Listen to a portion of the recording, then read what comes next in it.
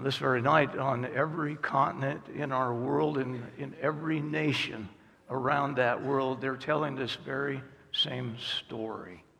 The amazing thing when you think about the story of Christmas is how simple it is. If I had been the writer, I would have expounded upon many features in the story, and yet Dr. Luke, with careful research, records the entire story. It took 1,500 years to write the books that talked about the coming of Jesus. We call that the Old Testament, 39 books. It took 27 books to reflect back on the implications of that. We call that the New Testament, that God has sent His Son and He is here. And yet when we come to the message of those 66-book library, there is only one theme, and that's the baby that is in the manger. It's the theme of Jesus the Christ. But the shocker of that is that all of history, from Genesis 3:15, and the seed of the woman would crush the head of the seed of the serpent, that for all of those hundreds of years, it all focused on one crisis moment in human history.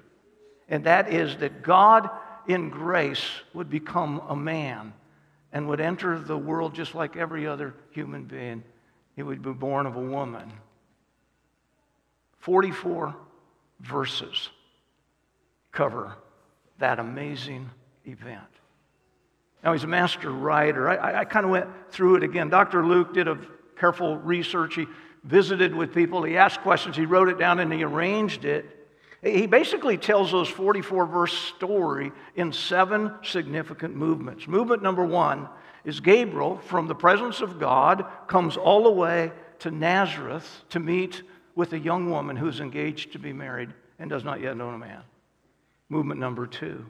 Mary visits her relative Elizabeth down in the Judean region, thus getting confirmation that this pregnancy that has taken place is in fact the work of a sovereign God.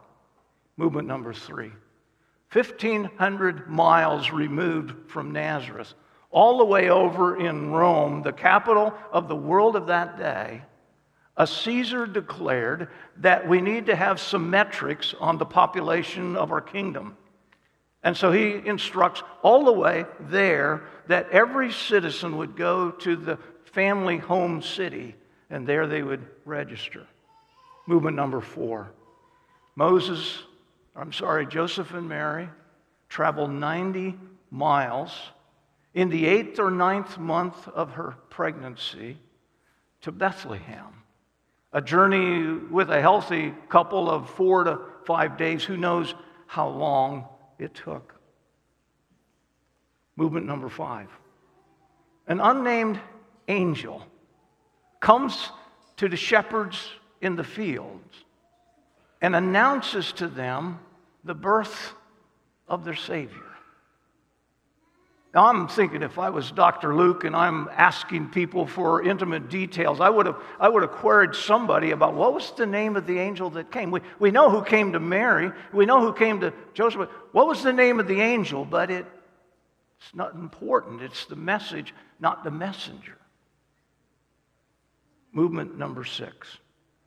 Upon the completion of the delivery of the message that has been waited for hundreds and hundreds of years, since Genesis 3:15, promise was made, suddenly the sky is lit up with praise and glory by angelic host. Movement number 7.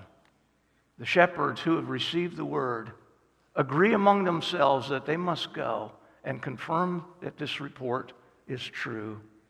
They go to Bethlehem. And the only indicator that they have the right baby in the right place is that he is wrapped in swaddling cloths and he is laying in a manger. No radiant glow, no halo above his head. It's just simply a baby in a feed bunk. Rather prophetic, might say, because within 33 years, that same body would be once again wrapped. And we'd be laid once again in a borrowed bed.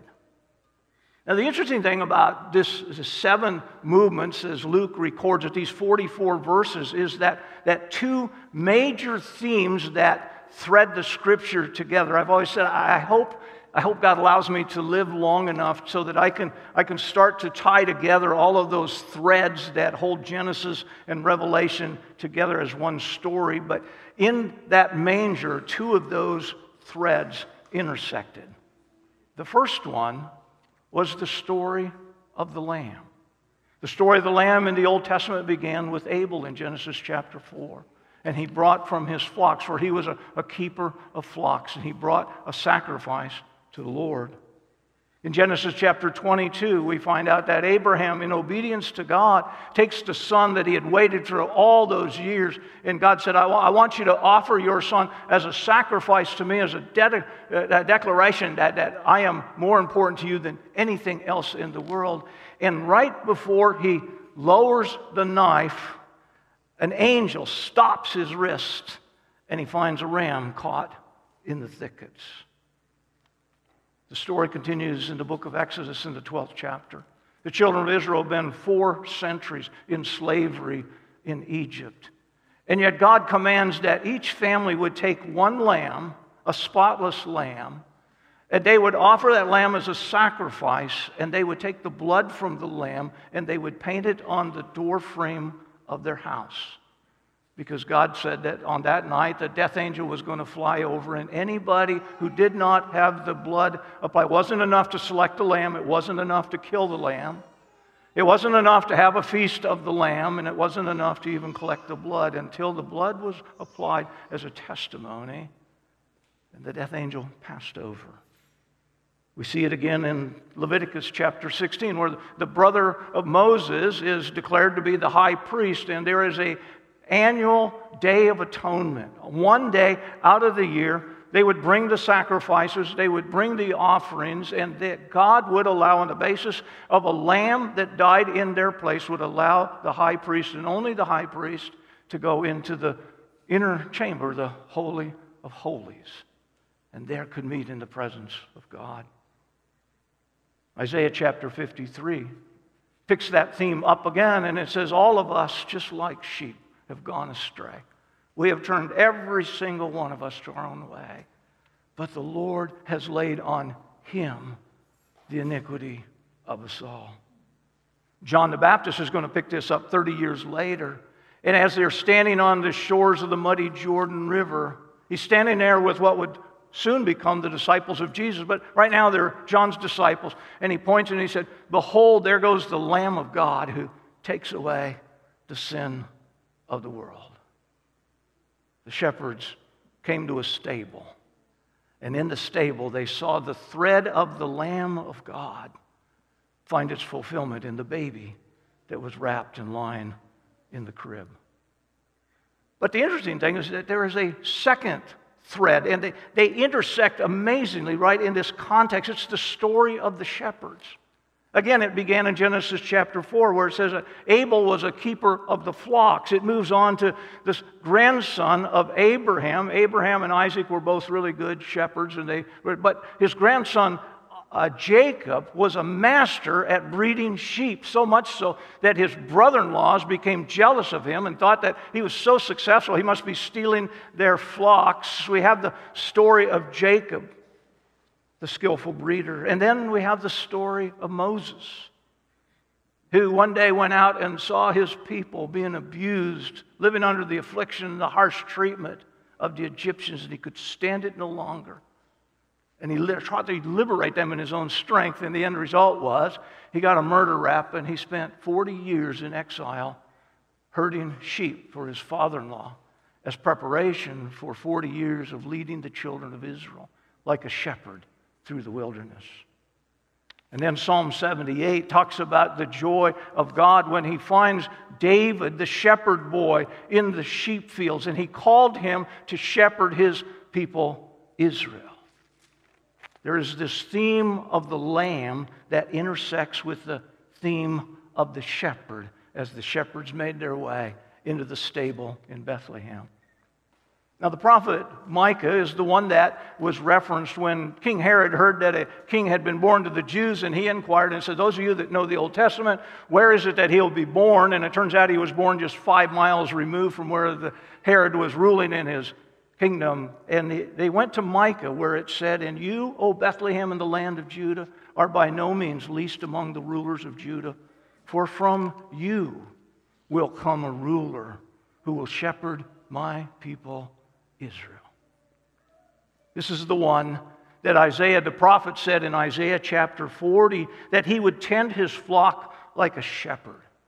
He would gather the lambs in his bosom, and he would gently lead those who are young.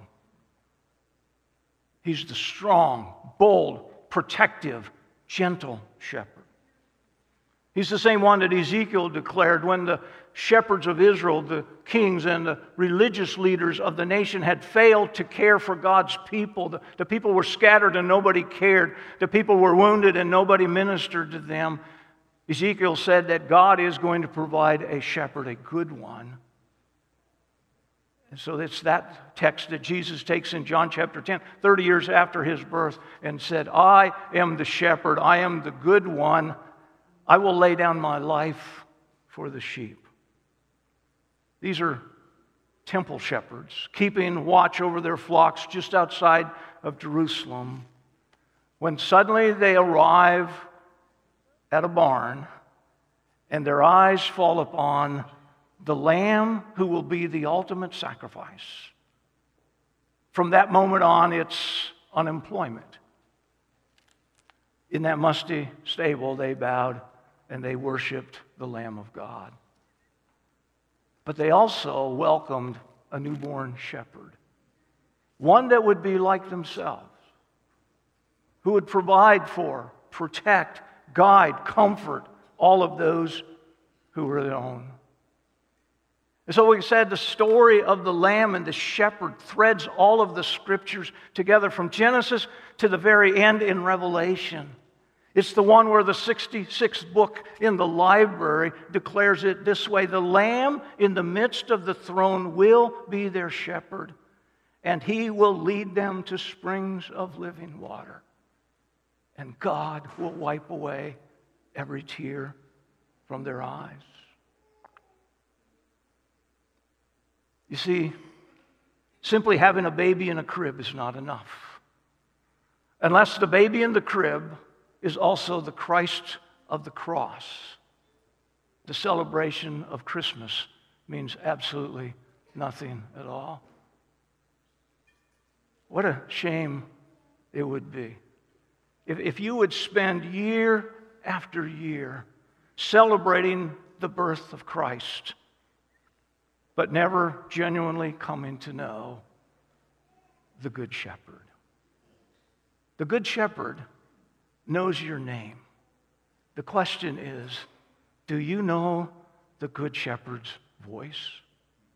He calling you. The world needs Jesus.